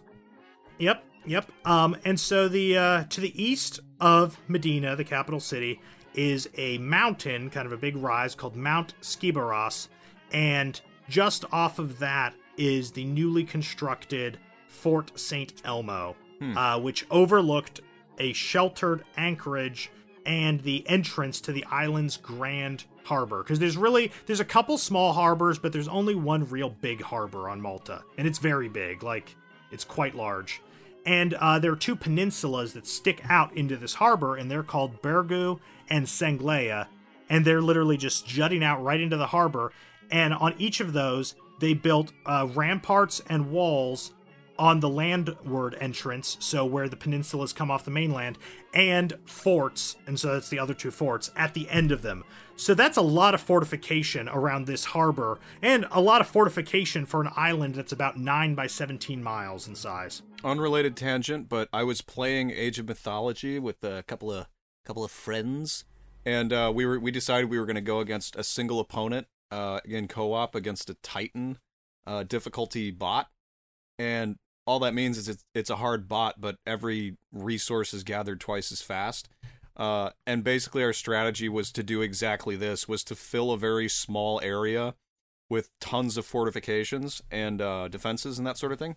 It's kind of hilarious how well it worked. So I'm going to use Age of Mythology to make a prediction about this story, but I'll keep it to myself for now. I don't know. I kind of want to hear the prediction now. They're going to be fine.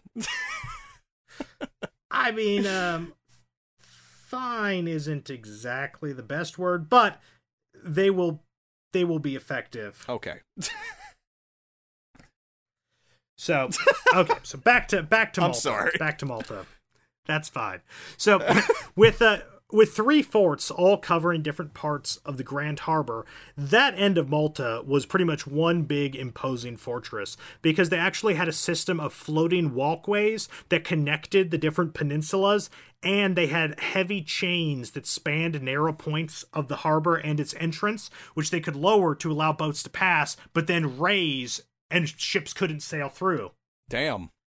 So, like, this harbor is a fortress, because, yeah, they've got walkways and, like, chain walls and mountain strongholds, like, yeah. So, how long did they have to prepare all this? So they really started preparing in earnest after the destruction of Gozo. So in 1551 is when they really started preparing, knowing that it's inevitable, it's going to happen at some point, but it wasn't until just a few years before that they were confident, okay, it's happening soon. Mm-hmm. And so that's when they really did everything to make sure they were ready. Kicked it into high gear. All right. Yep. So in August of 1560, so we're still a few years out from the battle, Jean de la Valette sent out an order to all the priories, there's the sort of provincial chapters of the Order of the Knights of St. John, and the order was that the knights should be ready to return to Malta as soon as a signal goes out. So it's like, be ready, because at some point in the next few years, you're going to get a message and you need to haul ass to Malta. Yeah. And he also, he built a bunch of powder mills on Malta to begin just producing and stockpiling gunpowder. So this is 5 years in advance. He's already starting stockpiling the gunpowder for this.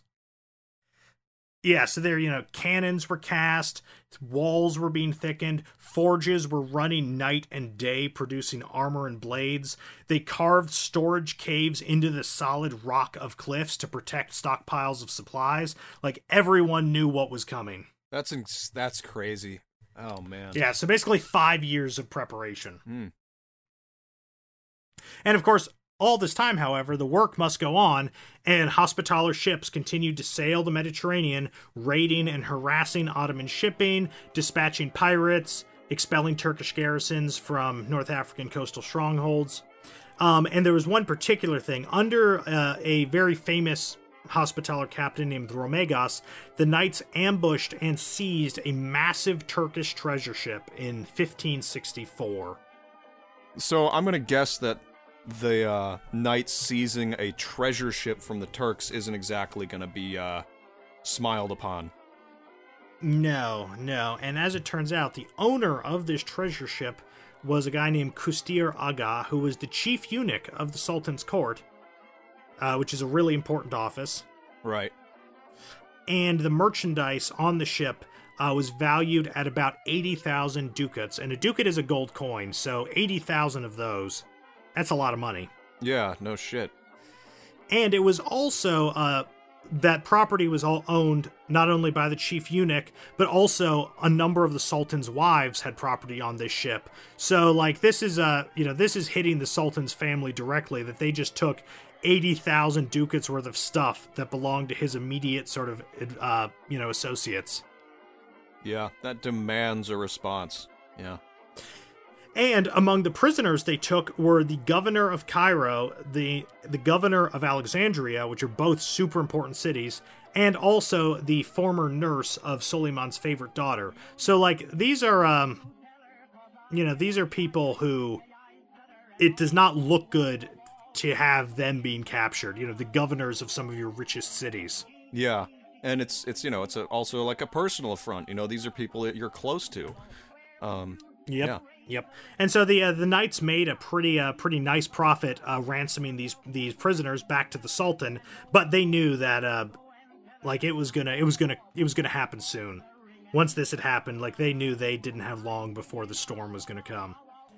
And sure enough, the whole thing enraged Sultan Suleiman so much that he ordered the preparations to be made to finally exterminate the Knights of St. John on their rocky island fortress. It's time. It's time. By early the next year, 1565, Grandmaster Lavalette's network of spies in Constantinople / Istanbul had informed him that the invasion was imminent, that they were putting it together. So he sends the message, and the call goes out all over Europe that the Knights of St. John are to return to Malta to face the Sultan's wrath. Oh my god, it's finally here. Oh my god. Oh yeah. In March of 1565... Shit. Hold on. What? You're cutting out again. So, in March of 1565, an Ottoman fleet of about 200 ships carrying a force of probably about 50,000 left Constantinople, headed towards the little tiny island of Malta, under the command of, well, a couple people. So there was Piale Pasha, who was the Turkish admiral who led the navy, and then there was Vizier Mustafa Pasha, who led the army, and then there was Turgut Reis, the dread pirate king, who was there as sort of a advisor to everybody.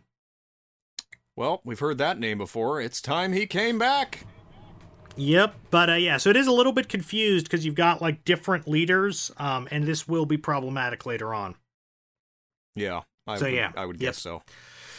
Yep. So Malta, on the other hand, is defended by about 500 knights, about 2,000 European soldiers, mostly Spanish and Italians, who are in the service of the knights, about 3,000 local Maltese militia soldiers, and about 500 galley slaves who the knights released because they volunteered to participate in the defense.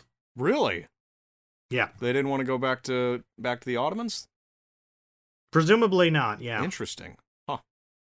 Yep. So, Lavalette, prior to the Turks arriving, once he'd gotten word they were coming, he ordered that all the crops on the island be harvested, including unripened grain, so that the Turks would have no local food supplies coming in at any point. Pro-gamer move. And, when it's an island that small, it's not hard to do. Mm-hmm. Furthermore, he had all the wells on the island outside of the citadel poisoned, with, poisonous plants and rotting animal carcasses tossed down them. Ooh. There's a cleanup operation you don't want to be a part of. Yep. So he's rolling the dice. He's ready for this. And so the Turkish armada arrives at dawn on Friday, the 18th of May, but they did not land at once. Instead, they kind of want to do a little reconnoitering. So they sailed up the southern coast of the island, and then they turned around and sailed up the other way, and finally they anchored at sort of a little, not very good harbor that was almost 10 kilometers away from the Grand Harbor, which was their objective. Ah, I see. Yeah. The admiral, Piale Pasha, wanted to be able to anchor the fleet close to the Grand Harbor in order to support a land assault. He wanted to, do the two-prong thing. But in order to do that, they would need to take out Fort St. Elmo, because it's on this high mountain that has an expansive view not only over the Great Harbor, but also over the adjacent harbor, and it has a lot of cannons to cover those harbors, so they're not going to be able to moor anywhere near the Great Harbor as long as Fort St. Elmo is sort of commanding the height. Yeah, I don't think I'd want to take on a fort that could see everything I was doing and had cannons pointed at me.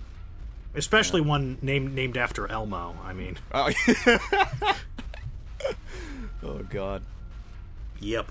So that's the admiral, Piale Pasha. Mustafa, on the other hand, wanted to ignore the main fortress around the Grand Harbor and attack and sack the city of Medina to break the will of the population. Because, you remember what they did to Gozo.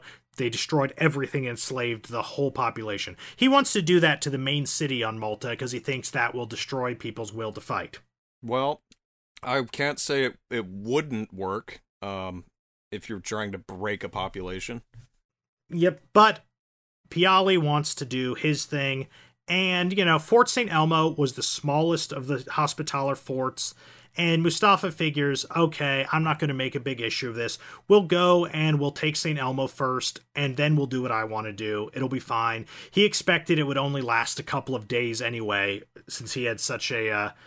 superiority in numbers, because Fort St. Elmo was the smallest fort, as I said, and it was manned by about 100 or so knights, about 500 of the soldiers in the service of the knights, and a few hundred Maltese civilians. So, this is not an incredibly large defense force. Yeah. My question is, what are the Ottoman numbers in this one?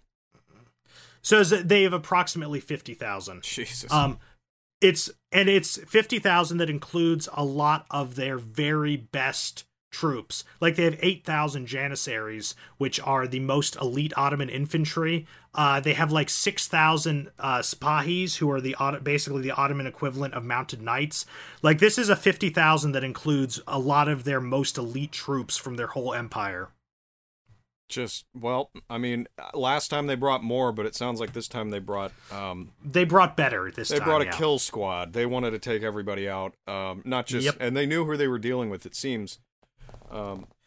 Yep.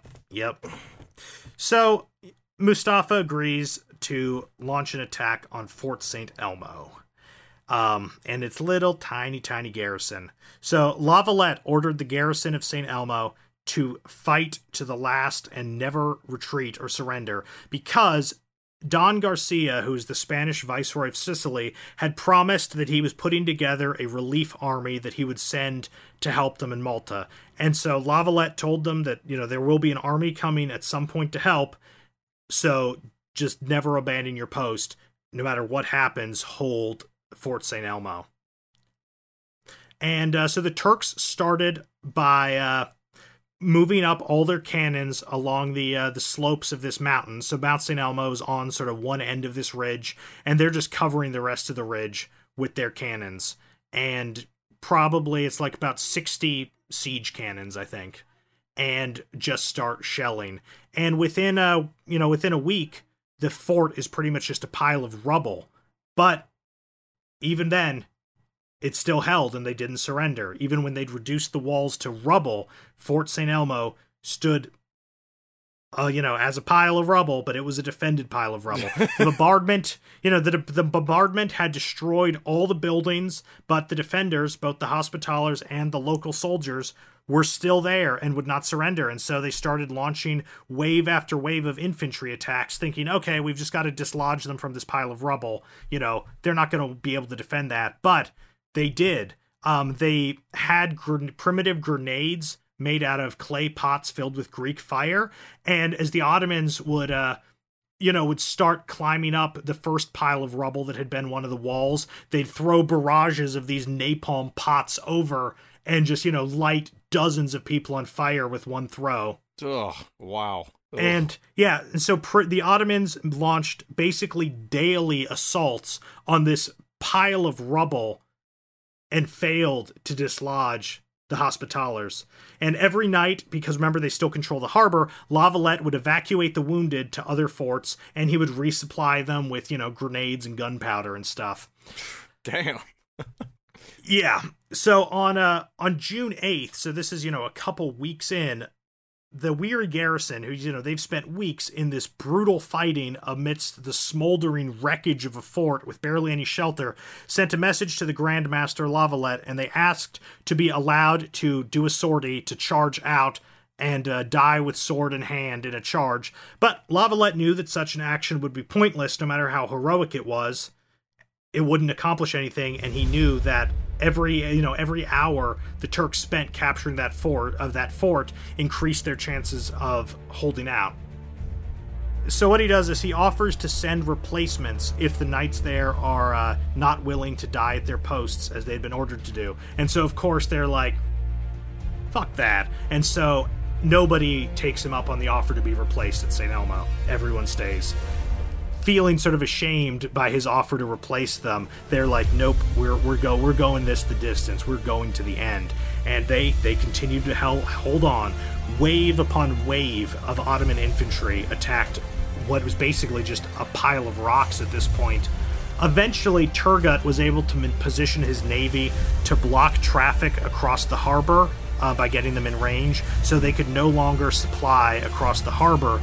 And that, meant that the St. Elmo was not going to be able to hold out much longer once they were no longer able to be supplied. So finally, on June 23rd, the Turks had one last massive infantry assault and took what was left of Fort St. Elmo. The two knights in command, de Garas and de Miranda, were too badly wounded at the beginning of this day to stand, so they literally fought to the death on chairs in the flaming ruins. Holy shit, what? They literally, they both, they can't stand, they're missing limbs. They have their men prop them up in chairs and put their weapons in their hands so they can fight to the end. Jeez. That's amazing. I mean, I'm not surprised at the end of all this, there's just two bros with their swords in their chairs, both missing like an arm and a leg, and they look at each other and they're like, this is it, right? And it's like, this is it. And they're like, see you on the other side, and then they fist bump, and then they fight from the chair. That literal armchair warriors. The real armchair generals.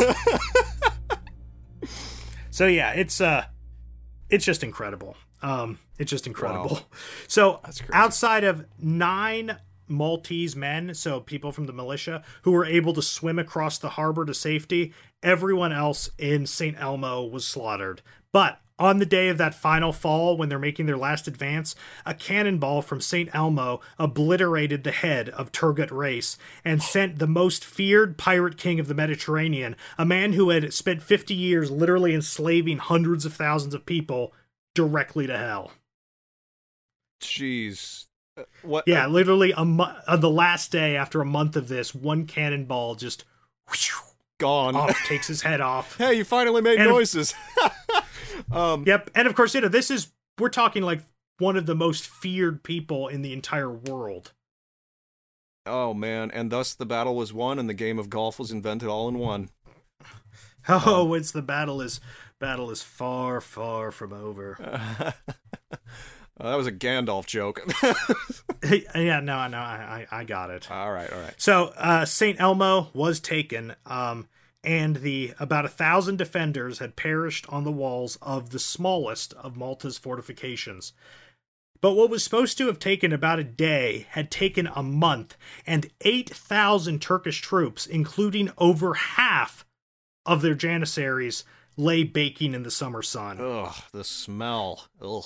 Yeah, and remember, many of them were burned to death with Greek fire as well, so the smell was probably really bad. Yeah, I guess I didn't think about the other baking that they experienced. Jesus. Yep. So after the smoke had cleared, Mustafa Pasha looked across the bay at the much, much larger Fort St. Angelo on the Bergu Peninsula and said, "If so small a son has cost us so dear, what price shall we have to pay for so large a father?" Oh God, is that like a documented? Yes, yeah, no, that's an actual quote. Damn, this shit's hardcore. Yeah, no, the fact that there has not been an epic movie about this is disgusting. Yeah. What else is new? Yep. Exactly. So Mustafa orders the bodies of the fallen defenders to be decapitated and nailed to crosses and set afloat in the harbor, where the current would bring them to the shores of the remaining Hospitaller forts. Oof. Mustafa thought that such a display of, barbarous blasphemy would terrify the knights and their allies into surrendering. Yeah. Mustafa thought wrong. Yeah, I was gonna say, if there's one thing I know about characters that hold out in a fort for a month and, fight to the last man, it's that this kind of shit is kind of pathetic. Yeah, so he does that. He sends him across the shore, and then that night, the guns of the Hospitaller forts opened up a salvo, and irregular, wet, soft cannonballs rained down upon Mustafa's camp, and those cannonballs were Turkish heads. Oh, shit.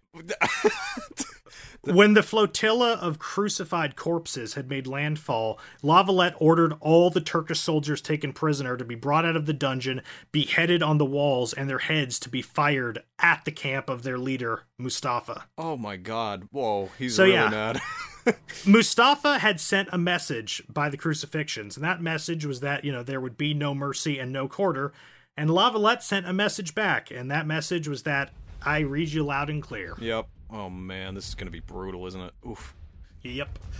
So at this point, after St. Elmo, a very small Spanish relief force arrived in secret on the island under the cover of darkness, but it was only 600 men, which is not a very big army. But they had and they promised the real army is still on its way. It's going to come. Why the Viceroy of Sicily kept delaying sending the real army is hard to say. Like, there are a lot of different theories. Like, did he actually need more time to get the army together, or was he, hoping that the knights would be destroyed and then he could take out the, weakened Turks? Like, nobody really knows. But in any case, there's still no army. Yeah. And it was clear to Lavalette that he wasn't going to be able to count on anyone but himself and his own men to defend Malta. Oof. Yep.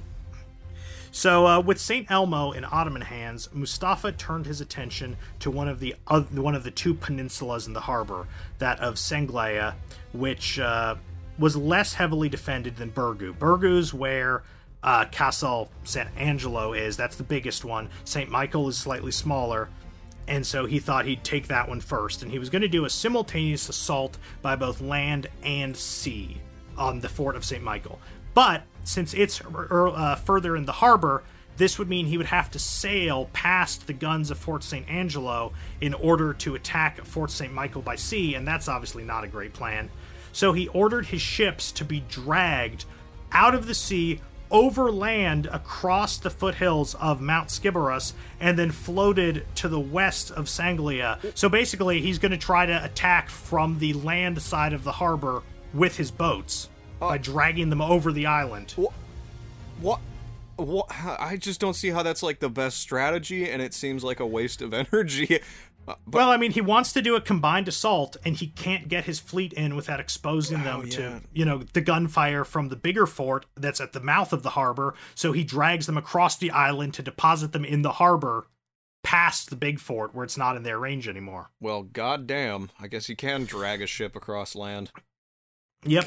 So on the seaside, the Senglea Peninsula was defended by a sort of palisade of stakes and chains driven into the seabed, while the entrance to the harbor on the eastern side was closed by a chain. So there are, even within the harbor, which is protected, there are then protections for individual parts of the harbor. But there was a little spur at the end of the peninsula that was only defended by a low embankment, and so that's where you'd be able to land troops. You couldn't land troops where they have the chain things guarding it, but there was one area where there was just an embankment, and Mustafa thought, that's where I can bring my naval forces, and then we'll hit them on one side by land, we'll land with the naval forces at the same time, and sandwich them. Okay, it's a plan. So we're into July now, and Mustafa has been, bombarding this fort for quite a while, and he has his infantry charging at the fort, even though, he knows they're not going to be able to take it. They're just going to die trying to take the walls. But he thinks if he attacks at the front, his boats will be able to land at the back of the peninsula and storm the island from the other side. Okay. And so they brought the Sunday best. So there's great descriptions of the boats. They had all these colorful flags and pennants flying, and they were led by 3 boatloads of Muslim holy men who were chanting verses from the Quran to inspire the attackers, as this fleet sailed across the harbor towards the peninsula. As they got near the shore, the boats with the holy men stopped because they aren't really what you want to land with. Right. And the actual boats full of soldiers took the lead. And they were being shot at from the fort, but that was to be expected. Wasn't going to stop them because they had a lot of boats with a lot of men.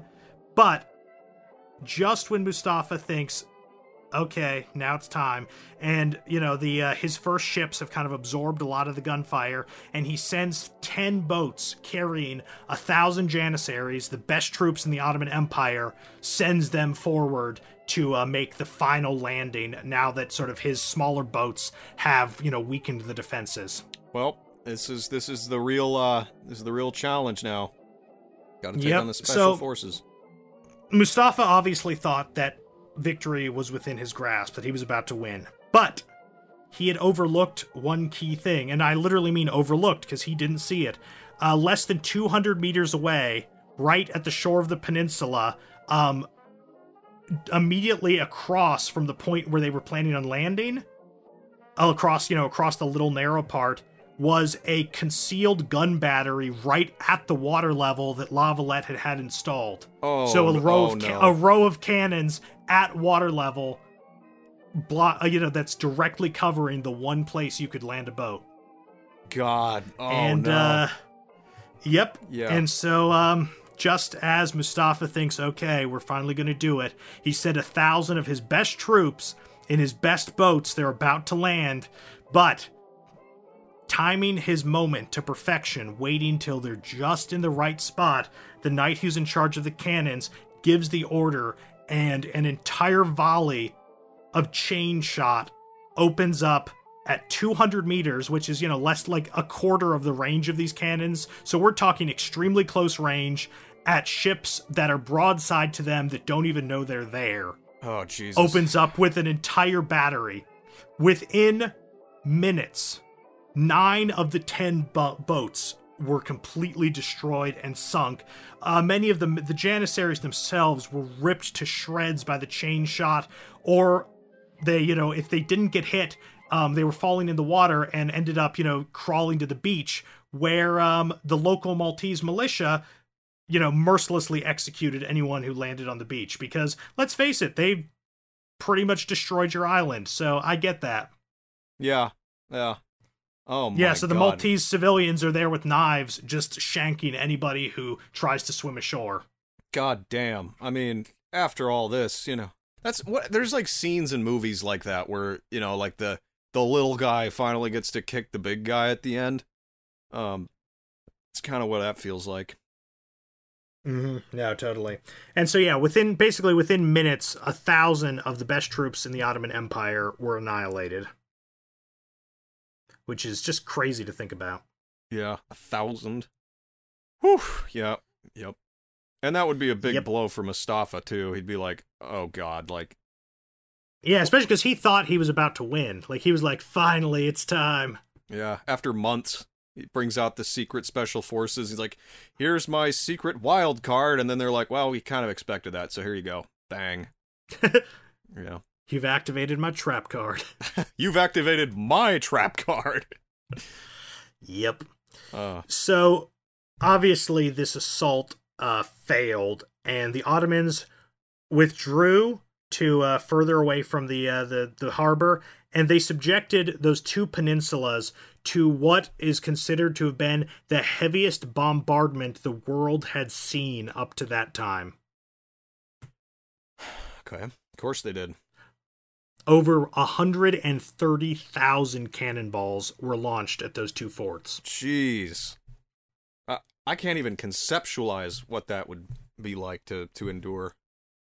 Yeah, it was nonstop, 24 hours a day. He had 60-something siege cannons nonstop firing for weeks. God. Yep. Yo. But, La Valette ain't no bitch, and he doesn't care. So, no surrender. They held out. They repulsed tons of attacks on the walls. All the while, they're waiting for news of the arrival of a relief force, since the Spanish had promised that they'd send a relief force, and La Valette's just hoping it comes at some point, because, he's getting tired of kicking ass all by himself. Right. At the same time, Mustafa is also getting really tired of this, and he knows that he can't do this forever. Like, he's having to, ship all his supplies in by sea. Like, he can't do this indefinitely. Right, yep. So in August, he decides to order another massive all-out attack on both citadels, Sanglea and Burgu, both the two peninsulas. And La Valette himself, even though he's 71 years old, he personally is on the walls directing the defense, like sword in hand, 71 years old, giving orders and, dodging cannonballs and stuff. Shit. That's a virile 70-year-old. Yeah, it really is. And they're it's wave after wave. No sooner would they drive back one wave than the next wave would attack the walls. And, the knights were running out of men who weren't injured. They were running out of ammunition. The walls were, eventually breached. And you've just got La Valette there defending. But, everyone knows, okay, once the walls are breached, they just can't last very much longer. So Mustafa's like, it's finally gonna happen. Uh-oh. And then, suddenly, there was another little oversight earlier that brought forth a pretty terrible harvest for Mustafa. You remember how there was the city of Medina, which Mustafa had originally wanted to siege first, but then had kind of ignored after that? Yeah. Yeah, so it had its own garrison as well. It was a small garrison, but it had a garrison, and a very small group of knights had ridden out from Medina and launched a raid on the completely unguarded Ottoman camp, since the Ottomans are all launching this assault. And they're burning the tents and freeing captives, and, I know this is rough, but war's hell, slaughtering all the wounded Turkish soldiers who were back at the camp. Oh, man, well, this is getting, obviously this is quite brutal and has been, but, both sides are responding in kind to what the other is doing, I get it. Yep. And so, as news of this savage retribution reaches the front, Mustafa has to call off the assault. After they've finally breached the wall, he has to call back the assault and bring his forces back so that he can retake his own camp. Man. Ugh. Yep. And, Mustafa had forgotten about Medina, as I said, and so when he heard that the camp was being attacked, he actually thought that a relief army had landed, and so that's another reason he was so, oh my god, we've got to pull the army back to the camp, because he thought there was an actual army. In reality, it was just like, a few dozen knights. Really? Yeah, my god. Yeah, and so he gets back to the camp, and the knights are gone, and he realizes that there was still no relief army, and that it was actually just a few knights who had absolutely thrown his plan into the dumpster. And so he's so pissed. He's like, we're taking this freaking island. Yeah, I get it. That's what I'm just gonna keep saying, is I get it, because every single step of this story makes perfect sense when you're thinking about it in terms of the heat of these moments. You finally breach the wall. It's like you're at your peak, and then you turn around and your whole camp is on fire, and you're just like, oh my god, again? Every time. Yeah. So he does what he usually does, and he orders the bombardment of Fort St. Michael, again, he resumes the bombardment, and on August 19th, the Turks actually successfully tunneled under the city walls, or under the fort's walls, and detonated a huge mine, blowing a crater in the defenses that were erected. And, this is a massive explosion. Everyone's, like, shell-shocked, like, what's happening? But La Valette himself, sword in hand, comes down and stands in this gaping crater and rallies the shaken defenders to hold the line, and once again the Turks cannot break through. 71-year-old guy, after all this, bombardments, bombs, everything, he's still standing there. What? That is some kind of dude, I will say that. I mean, all of these guys are like, the Turks included. This is intensely brutal, and my God, I don't know how they kept doing it. Yep. So, towards the end of August, the Turks attempt, once again, to take Fort St. Michael, this time by use of full-blown siege towers.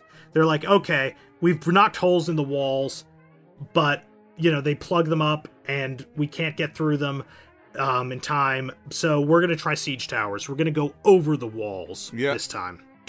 I mean, yep. You gotta employ multiple strategies, I guess, at this point. You have to solve the problem.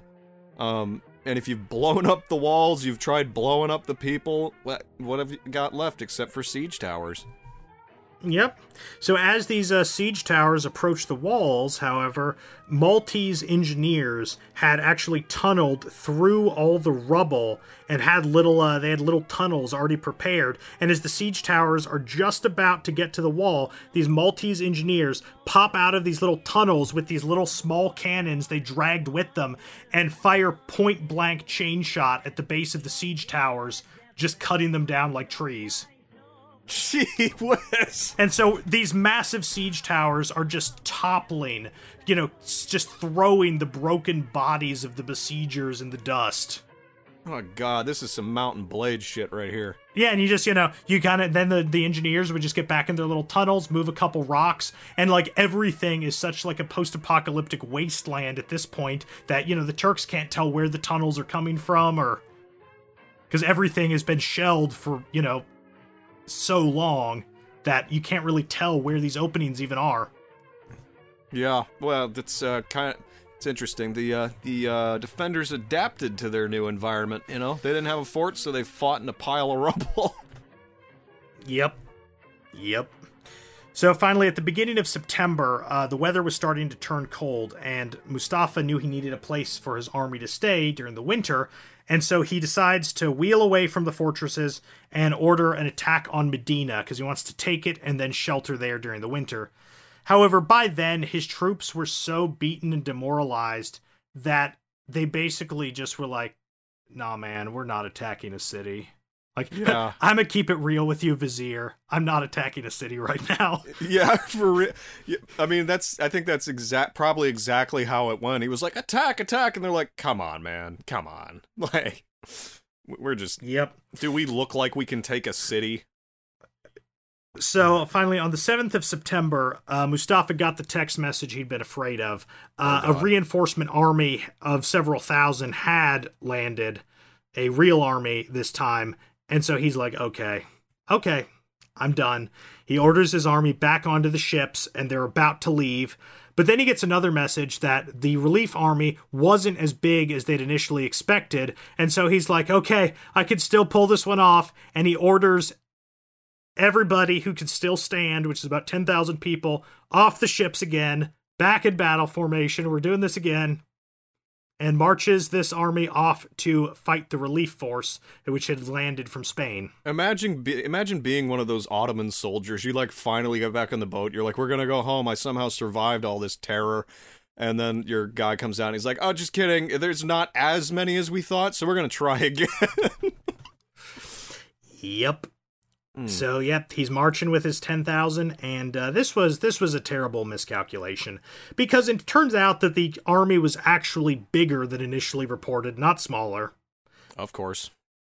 And its soldiers were experienced, like these were veterans. They were also, fresh and well-rested and well-fed, whereas his troops had been living on a rock in constant explosions for 4 months. Yeah, I don't think they're gonna last very long. So, yeah, basically the Turkish army instantly broke when it was engaged and fled back to the ships, pursued by the Christian relief force. Well, and there you have it. The Great Siege of Malta was over. About 35,000 Turks lay dead. The knights had lost about a third of their number, and the inhabitants of Malta, the civilians, had lost about a third of their population. Jeez. Its fortresses were essentially leveled by, 130,000 cannonballs. But, nevertheless, 9,000 defenders had withstood a siege of more than 4 months in the summer. And they had shown the world that the mighty Sultan was not as invincible as he supposed. Yeah, that's a bad look for the Sultan. Yeah, so La Valette, the Grand Master of the Knights of Malta, was obviously, probably the reason they were able to pull off this victory with his, leadership and influence. And his ability to encourage and hold these different people together as one was extremely important, because it was a really, really big example that you can do this. You can get all these people together from around Europe and you can beat the Turks. And this example had a lot to do with the various kings of Europe coming together into the Holy League in just a few years to resist the, previously invincible seeming Ottomans.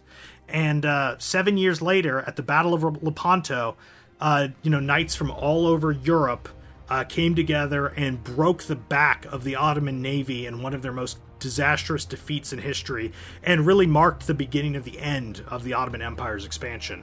Yeah, I remember we covered the Battle of Lepanto a long time ago. So there would have been no Lepanto without Malta. That's a really great example, I think, to set. I mean, obviously it's a great example to set. Because, I mean, think about the morale of these countries that are not really a country, more like kingdoms, that are the morale of the people who know that at any moment this invincible fighting force could just march down your front door and there would probably be nothing you could do about it. And in the meantime, that the people in charge can't really do anything about it, because you're also aware that they have their own little problems and infighting and all this stuff that, they don't like each other.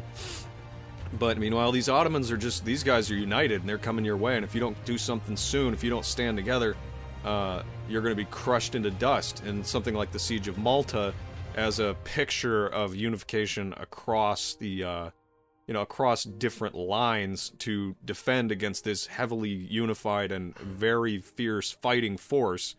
Well, that's very good for population morale, I would say. Yeah, no, absolutely. And so to sort of wrap up here, after the Great Siege, La Valette commissioned the construction of a new capital city for Malta, because their fortresses were pretty much leveled, and he personally laid the foundation stone of this city in the next year, 1566, and the city was actually everyone insisted that it be named after him, and that is why the capital of Malta to this day is Valletta. And this new city was built on the slopes of Mount Skiborus, where the fort of St. Elmo had been, and where the flower of the Turkish army had died trying to storm that fort. A fort which the Turks thought would fall within a couple days, but which held out for over 30 days and really bought the time that was necessary for the rest of the battle to be won. And so that's where he laid the foundations of this new capital, right there on the slope. That's a hell of a memorial. Yeah. And so a few years later, actually, he suffered. La Valette, who's pretty old, yeah. suffered a stroke while praying in a chapel and died soon after, on the 21st of August, 1568, exactly 11 years to the day after he was elected as Grand Master of the Order. He never saw the city completed. It was still under construction when he died, but his tomb can still be visited. It is in the crypt of the Conventual Church of the Order, which is within the old city walls of Valletta. And the inscription that's on his tomb was composed by his secretary, who was a man named Sir Oliver Starkey, who was the last English Knight of Malta. Because remember, when the English Reformation happened and England broke with the church, obviously you're no longer going to have an English branch of the Knights of Malta. Anyway, so this is what his secretary, the last English Knight of Malta, wrote as the inscription on his tomb. Here lies La Valette, worthy of eternal honor, he who was once the scourge of Africa and Asia, and the shield of Europe, whence he expelled the barbarians by his holy arms, is the first to be buried in this beloved city, whose founder he was. And with that, I'm about ready to finish it up. What do you think? I think it's probably a good time to call it quits, but my God, what a great story. Man, I don't think I'm ever gonna get tired of you covering dudes who just, like, unite people and fight crazy battles. Hey man, that's what I'm here for. I love this stuff. Yeah, I'll just keep doing the Emanuel Swedenborg types. Yeah, you can do the weird people. Okay, gladly. I will gladly do the weird people. Okay, on that note, I think we should head to the surface. Let's do it.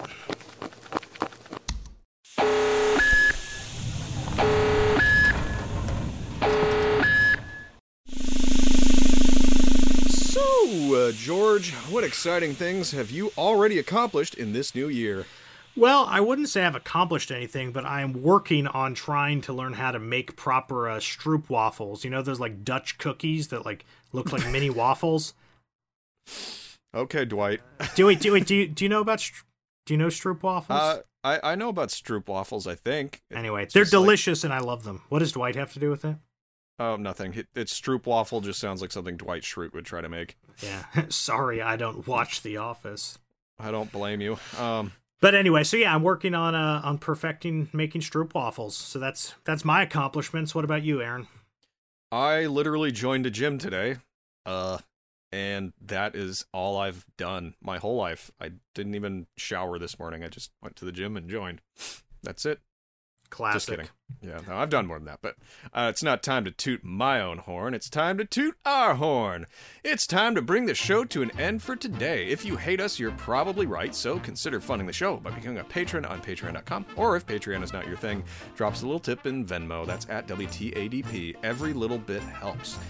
And also remember to share the podcast and go back and listen to other episodes and tell your friends, because that's literally the best thing you can do for us. Our cover art was created by Ian Patterson, the Ian Patterson of Ian Patterson Illustration. You can view more of his wonderfully whimsical work at www.ipattersonillustration.com. And with all that being said, we'll close out and let the sounds of the Great Siege of Malta play you out.